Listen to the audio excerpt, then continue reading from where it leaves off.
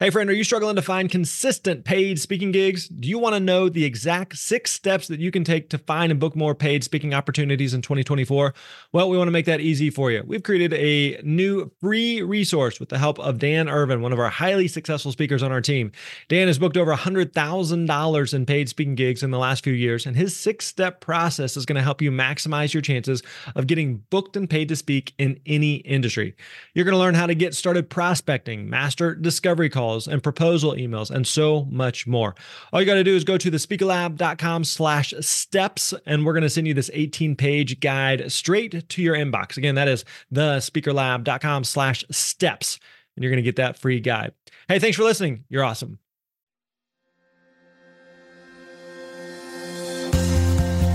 What is up, my friends? Grant Baldwin here. Welcome back to the Speaker Lab podcast. I hope you're doing well. On this day that this episode is released, it is Valentine's Day. It's the day of love, my friends, and I love that you're here. I'm celebrating our big awkward love. Oh, man, this is just, we've gone off the rails already. I apologize for that. It's actually, my wife and I celebrated our wedding marriage love anniversary just a couple days ago on February 9th. We've been married for 15 years, been together for 20 years.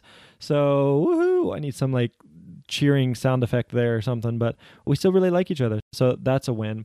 Hey, we got a great guest for you. Before we get to that today, I want to remind you, if you haven't already, you definitely want to check out freespeakerworkshop.com. Every single week, we do a free training teaching you all about how to find and book paid speaking engagements. So this is the step-by-step plan. This is the 5-stage speaker success roadmap that we teach within the Speaker Lab, just walking you through exactly how to find and book speaking engagements. Even if you're brand new, even if you've been doing it for 10 years and you're just trying to figure out how to get booked more or get paid more, we're going to walk that through with you, again, by stopping by at freespeakerworkshop.com. You definitely want to check that out. All right, so today we are talking with my buddy Hugh Culver, which the name may ring a bell to you. He's actually a repeat guest. We had Hugh on all the way back in episode 10. That just feels like an eternity ago. But Hugh is a great guy, great speaker, and really knows a lot about the speaking world, speaking industry. So had him back, and today he's going to be sharing with us 5 things that every speaker needs to know or be thinking about within their speech to make the presentation and make the experience with the clients better. And so these are 5 very, very practical, tangible things. He's got some great stuff there. I learned a lot. I took a lot of notes myself as we went through this. So let's not waste any more time. Let's get right into it. Here's my conversation, my interview with my buddy Hugh Culver. Enjoy. What's up, my friends? Grant Baldwin here. Welcome back to the Speaker Lab podcast. Hey, today I'm joined by my good buddy Hugh Culver, he's got his hand in a lot of things, and this guy is kind of an international man of mystery. How many countries have you been to?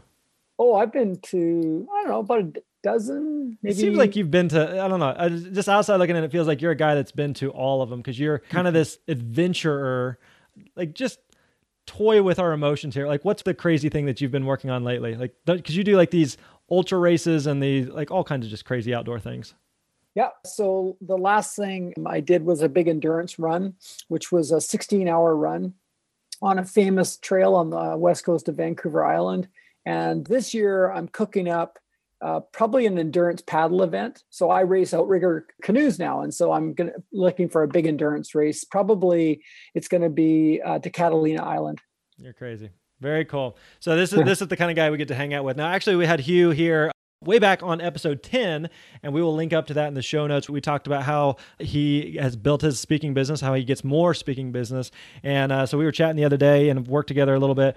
And he said, hey, I got 5 things every speaker needs to be thinking about in order to really improve their speech and to ultimately get more speaking business. So we wanted to kind of chat about this and have this dialogue here. So actually, let's do that. Before we get there, for people that aren't familiar with you, again, we'll refer back to episode 10, but give us kind of the 30-second version of who you are and what you do, and then we'll jump into these 5 things. Yeah, great. Thanks, Grant. Well, it's great to be back again. So I got into repeat guests. I think you're only like the second or third repeat guest. So, man. So you got a lot to live up to. Oh man, that's an honor. And by the way, I'm a dedicated listener of your podcast, right? So I love it. Oh, I appreciate that. I got into speaking from the adventure travel industry. So I had this crazy background, whitewater guide, and then putting together a company with my partners, flying people to the South Pole. And now what I speak on is productivity. And it kind of harkens back to what the late Stephen Covey used to say, which was, we teach what we most need to learn. So I got into teaching productivity as a workshop leader And then I got onto the main stage. And so really, I've been in the speaking business for over 20 years, but it's really been the last dozen years that I've been a main stage speaker. And I speak to corporate audiences all about how to be more effective with their time. Nice. Very good. And so like you mentioned, you've been doing this for a little while now. So obviously you've learned a few things along the way. So start us off. What are these 5 things that every speaker needs to be thinking about, whether they're a brand new speaker or a speaker that's been at it for a decade or more like yourself? What are some of these key lessons you've learned along the way? Okay, excellent. Well, when I first got started, and I'm sure you can recognize this, so, I first got started, I would go to a speaking engagement. And initially it was colleges and schools. And then of course it was corporate engagements. And I would go to a speaking engagement and I would hope that I had a good audience. And it was completely backwards approach. I was hoping I had a good audience and I was hoping it was the right time of the day, et cetera, et cetera.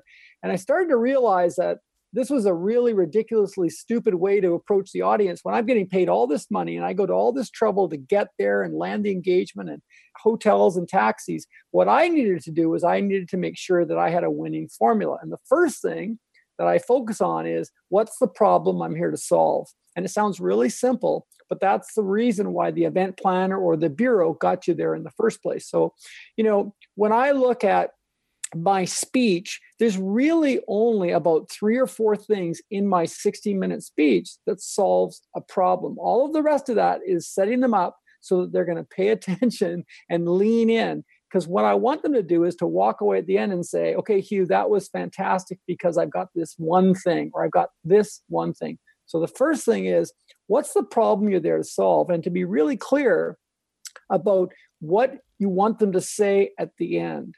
Grant, you know this really well, is that our speech is our best marketing tool. Right. So everything else is great. You got to have a website, you got to have a blog, and you got to have videos, but it's the speech that's going to get you more referrals. And what I want is I want delegates to come up to me and say, that was fantastic because, and here's the thing. And if they don't tell me, then I'm going to ask them. I'll say, thank you for that compliment. And what's the one thing? Because what I want to do is I want them to refer me to their next event, the one that they're working on. And this is especially true in association audiences. But I also want them to talk to the event planner and for the event planner to know that I delivered something of real value. So like when speakers come to me and they say, hey, Hugh, I'm an expert in financial planning. I go, okay, great. So to what audience and what's the problem that you solve? And if they don't have anything that's really sounds to me like a deliverable, like a bullet point deliverable, then what they've got is a nice to know type speech. Right. A nice to know speeches don't pay. A couple thoughts on that. I want to go back to something you said, even as kind of a precursor there, that you said when you first started, you were going to audiences and hoping that you had a good audience. So one of the things I've noticed as a speaker, and we've both given hundreds and hundreds of presentations, is there's so many variables that go into what make a presentation good or not. And a lot of them you can control, and there's a lot of them that you can't control. And so like you mentioned, time of day, the venue, the distractions, other things that may be happening in the environment there. So what is that balance of recognizing as a speaker, there are absolutely a lot of things that you can control, but there's certainly a lot of things that like you can't do anything about. Like I can't control that I'm in a hotel ballroom and next door there's another presentation and it's super loud, or that my time got cut in half at the last minute. And so you have some of those variables that are just totally outside your control, or that you're giving the closing workshop on the last day of a 4-day conference and everybody in there is just exhausted and doesn't want to be there. So you have some of those things that are just that may not work in your favor. So devil's advocate, how do you find that balance between your responsibility as a speaker and their responsibility as an audience member? Oh yeah, totally true. I was just in Toronto last week giving a speech, and as I was sitting there getting ready to go, the client, the vice president, was leaning across and handing me little pieces of paper saying, hey, can you cut it to an hour and 15? Hey, can you cut it to 60? Hey, can you cut it? Because they had all these staff presentations. So ideally, I think every speaker needs to be able to get up on stage and they need to be able to shorten their presentation, either by jumping ahead in the slides. They should know how to do that, or by taking out some story that no one's going to miss. They should also be okay if everything crashes and they have nothing but a microphone and there's no PowerPoint. So as a professional speaker, it's kind of crazy, Grant. Like we go out there wanting to command these big, big prices, and then we want everything to be perfect for Right. us. Sure. And the reality is, look at any comedian or actor. I mean, they have to perform regardless of what the situation is. Right. And I think as professionals, we need to be okay with the fact that sometimes your 60-minute, like I think the shortest I've ever had was 32 minutes or something like that. A 60-minute speech became 32 minutes. You just got to make it work. But what you don't do is you don't make excuses, and you don't let the audience know that they're getting anything less than the best. You don't get up there and say, look, if I had more time, or gee, that's pretty embarrassing. There's a slide I would love to show you right now. Right. Yeah, I've got these 10 slides, man. They're killer. Or we'll have to skip that video. Yep. So don't ever do that. Don't ever do that, because you make the event planner look bad and you make the audience feel like they're ripped off. Right. So you got to get up there and say, okay, I've got a problem I'm here to solve.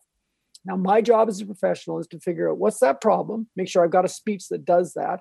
And then secondly, make sure that if nothing else happens, I nail that problem by giving them proper delivery in the setup. Hey, I know what your problem is. Like, so in some way, either through a story or example or statistics, let the audience know that you understand them and their pain.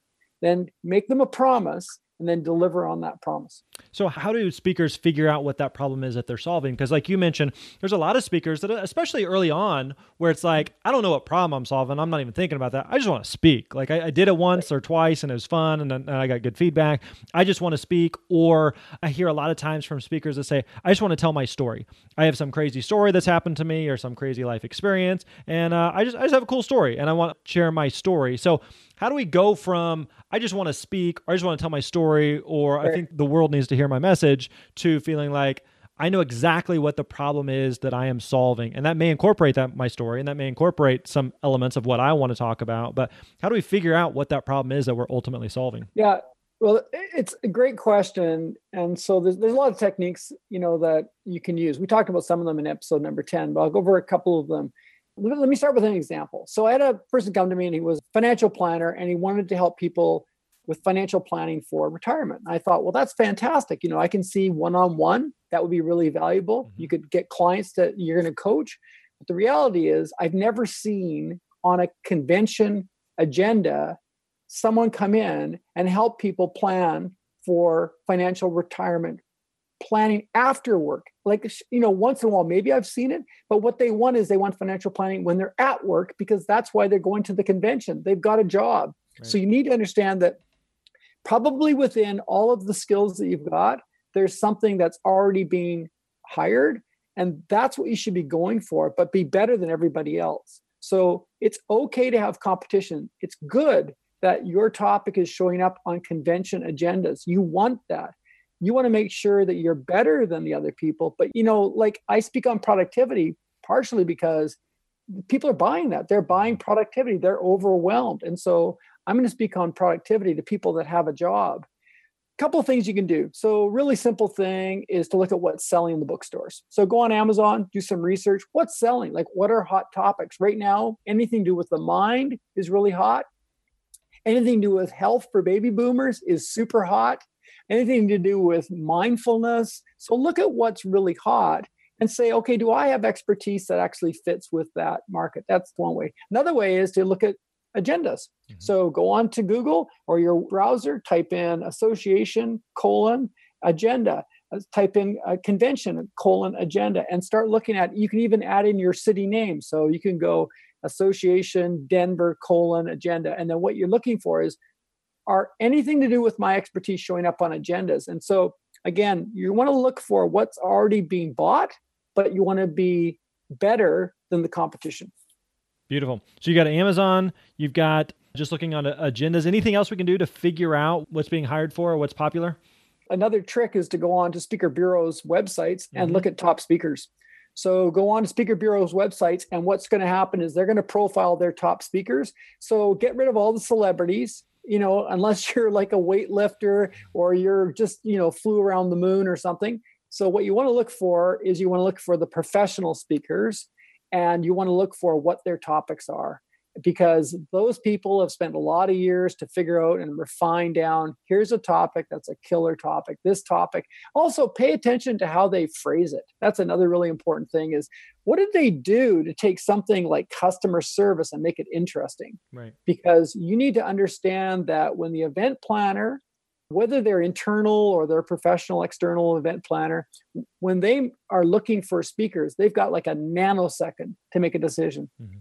And if they see something like, 101 ways to be better at customer service, they're going to flip on by because it just doesn't sound interesting. Right. So you need to figure out how to take something that we've all heard about before, and then make like leadership or something to do with employee engagement or something to do with, customer retention, and make that interesting. Cool. All right. So the first thing was to solve a problem. What's the second thing that every speaker needs to do? Warm up an audience. You've seen it too, Grant. You see speakers arrive just before they got to get on stage and then they leave immediately afterwards. To me, it's a big mistake. So there's pre, and then there's during, and then there's after. And so in the pre phase of warming up an audience, I actually phone delegates ahead of time. I actually record conversations with delegates. This is all kept confidential, but I'm using that information to understand their lingo, what their problems are. When I arrive at the event, usually I'm arriving the night before. And then if there's an event happening, I'll try and go in there and mingle with some of the people. I've already met some of them on the phone. But at the very minimum, I'm going to come in at the beginning of the day and I'm going to have a meal with them and I'm going to hang out with them. And, it's kind of silly, but sounds silly maybe. But when I have breakfast with delegates, like I'll sit at 3 different tables, like I'll start my meal here and I'll say, hey, great to meet everybody. I'm just going to head over here. And what I'm trying to do is I'm trying to meet as many people, both so that I can learn more about what's going on with them in their world. But mostly it's so they can warm up to me. They get used to me. And I reduce all of my nervousness. And so when I get up on stage, to me, it's just like I'm carrying on the conversation. I'm just continuing the conversation I've already started. I'm not getting up on stage cold, looking out at a bunch of strangers. So warm up the audience beforehand. And then on stage, really have scripted and practice your first 7 minutes, because that's when they're going to be the most judgmental. Right. You mentioned going to breakfast and kind of interacting with attendees before you speak. One of the things I've noticed is that until you speak, they have no clue who you are. Right now, after you speak, oh, you were the speaker. Yeah. Right. I enjoyed your set. That story you told, that was funny. That was interesting.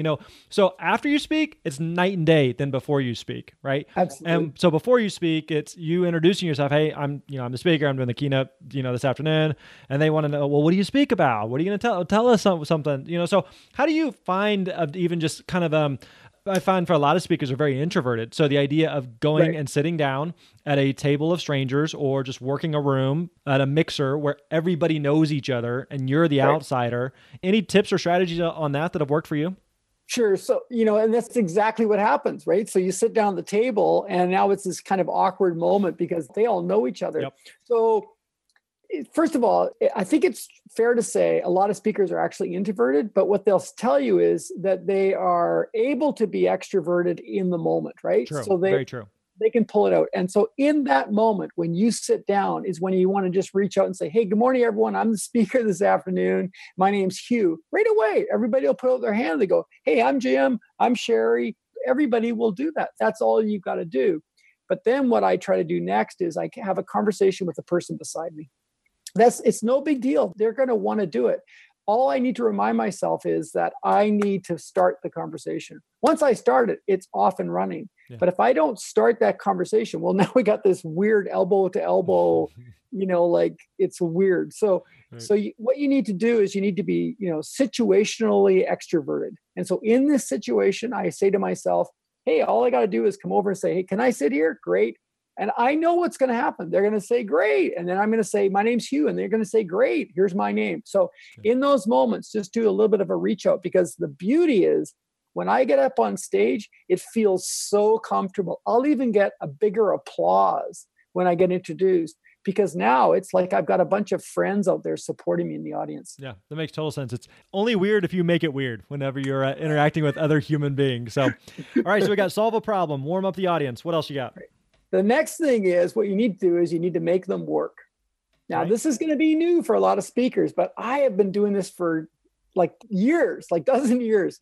You need to make the audience work. And here's the reality is, first of all, if you want to stand out, if you make the audience do something, you're going to stand out because most of the other speakers don't. Most of the other speakers have one style, which is to get up there and, they may do theater and humor and comedy and have a great PowerPoint, but they're going to do all of the talking. What I've discovered is that if I can make the audience work in a really safe way, so it's not awkward. Like I don't ask them to put up their hands and do that kind of stuff. I don't ask them to get up and hug a bunch of people. I don't ask them to like give someone else a massage. But if I can make them do something that's comfortable and it's relevant to the learning, then not only will they retain more of what I was able to share with them, but also what's going to happen is they're going to be much more alive and awake during my presentation. So really simple stuff to do is to get them to write stuff down. So that's super easy. Okay. So make a little note, draw a graph. Maybe you've got some little exercise they can do. Like sometimes when I'm starting off and I've covered the objectives for my speech, if I've got a little bit of a longer time slot, I'll get them to write down. I'll say, pick up the card I've just put on your table, or if there's hotel notepad, I'll say, grab a piece of notepad.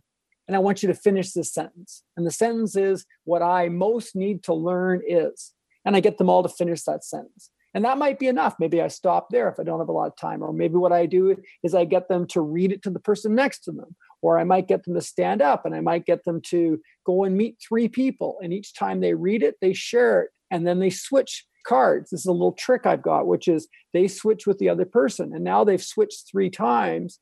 When they come and sit down, they've got someone else's card in front of them. And if I've got more time, I might say, well, let's hear what's on your card. And I might hear from a few people. Yeah. Now they don't feel uncomfortable because it's not their card anymore. Right. So simple exercise like a dyad. So maybe after about 12 minutes, I'm at a point where I've just taught a lesson and now I want to take a pause and get them involved. So I might say, I want you to turn to your partner and I want you to share with them, how could you use that in your life? Or turn to your partner and I want you to share which one of those 3 things on the slide are most important to you. Now, the trick here, Grant, is that once you teach people to respond, like in that first maybe 7 minutes when you get them to write something down or turn to their partner, once you get them to respond, you've now taught them that this is safe. And it gets easier and easier. So in a typical hour, I might do something like that 4 times. I think you mentioned like each time you do it, you build more rapport and you build more connection and trust with the audience. So it may start as something as simple as just everyone raise your hand or something along those lines, just to get some level of interaction. And by the 4th or 5th interaction, it may be turn to your partner and tell them something. I don't know. But you build that rapport and trust over time rather than coming right out of the gate. But I like even just that you're mentioning of involving the audience. So it's not just you as a talking head, but it feels more like an interactive experience. Yeah, really good. And there's a couple of tricks to it, Grant. Like you definitely want to be able to contain the experience. And so what I've learned is that you need to understand how to give instructions once and make it perfect. Because if you have to repeat yourself or people are looking confused, it's a disaster. So you need to understand how to give the instructions once perfectly so everybody gets it. And then when you're done, you call them back in. So I might say, come on back in, or please take your chairs or something like that. But it has to be said once. I say it once and then I get going. So one of the tricks I use is I always tell them the first thing to do and how much time they have. So if I'm going to say, pick up the notepad from the hotel and I want you to finish this sentence, I'm going to give you about 30 seconds. Ready, go. So now they know the thing to do and they know how much time they've got. And the whole idea is I want them to understand that we're moving along at a fairly brisk pace here. I'm using my time well. And also what I want them to know is that when it's time for me to call them back in, I've already told them that's going to happen, right? You got 30 seconds, come on back in. Right. So about 4 times during an hour, I do that. And what I'm also looking for is I want them to keep focusing in on what am I going to do? So it's always about what is most important to me. And the idea is that at the end of the hour, they've got 1 or 2 things that they've already committed to doing. So in other words, they're doing the work already in the room, right, as opposed to, oh, I've learned a whole lot of stuff. I'm going to go home and look at my notes. I want them to do the work during the hour. I like it. All right. So we got to solve a problem, warm up the audience, make them work. Number 4. Okay. Number 4 is teach with stories. Okay. So now this is a real art form, but everybody knows that people love stories. Yep. What happens when we hear a story is it creates this image in our mind. It's like a movie is going off in our head. So as I describe walking into this restaurant, or as I describe this conversation with my client, or as I describe talking to my kids, they're going into their head and they're seeing it as a picture. So a story becomes a really valuable anchor for the lesson. And so the formula that I use, it spells out slap, so SLAP. So the idea is to slap our audience, right? So I start with a story. And I don't introduce it. I don't say, oh, let me tell you a story, or, hey, we finished one lesson, let me tell you a story. I just simply jump into the story, because I know that as soon as I start the story, the audience leans in. They go quiet and they lean in. And I might say something like, hey, maybe this has happened to you, or last year when I flew home. And that's the first part as I tell the story. The second is L for lesson. So now I teach the lesson. So I might teach the lesson around changing my mindset. I might teach the lesson about moving from judgment to curiosity. I might teach a lesson around planning for my week. So I teach the lesson just like I normally would. And then I move to some kind of application. And what I'm doing in the A for application is I'm giving them suggestions on how they can use this in their life. And this is really important. If you've ever heard a speaker deliver a great lesson and then move on, they've made a big mistake, because the lesson is awesome. So here's a way for you to manage your employees. Here's a way for you to delegate better. But what they haven't done is they haven't helped the delegate to know how to use it. And that's the application part. So for example, I might say, so if you want to plan for your week, a great thing to do is block 15 minutes on Friday. Or for example, what you might want to do is you want to you may want to do this first thing on Monday. Or if I'm talking about taking better care of your health, I might say, well, a great way to do this is to park your car farther away from work. Or a great thing to do is to take a break at 10:30 in the morning, or to use a part of your lunch break, or whatever it is. But what I'm trying to do is I'm trying to give them a bunch of examples. And then what I'm going to do is I'm move to P, which is participation. And this is the optional part. And this is when I say, now turn to your partner, or I want you to write it down, or I want them to do something with the lesson. So story, lesson, application, how do I use it? And then P is participation. Beautiful. All right. So we got to solve a problem, warm up the audience, make them work, teach with stories, bring it home. Number 5. Number 5 is make it about them. So throughout your speech, you need to continually make it about the audience. So here's a quick check for everybody listening to this is, how often do you say I, and how often do you say you? Because if you're talking about I, me, that's great. And it might even be entertaining. But the reality is the audience is there selfishly. The audience is at this convention selfishly. Now, and it doesn't, come out that way. But the reality is they paid money, they traveled, they want to meet their friends. They want to get something out of it. They want to come away with more motivated. They want to come away with some solutions. And so if you're up there going, I, me, what you're not doing is you're not saying you can. Here's an opportunity for you. So the first thing is to check is, what's the orientation around the way that you speak? The second thing is to look at is, what are the examples even that you're using? So what I noticed with some of my speaking colleagues is they spend a lot of time in airplanes. They spend a lot of time in taxis.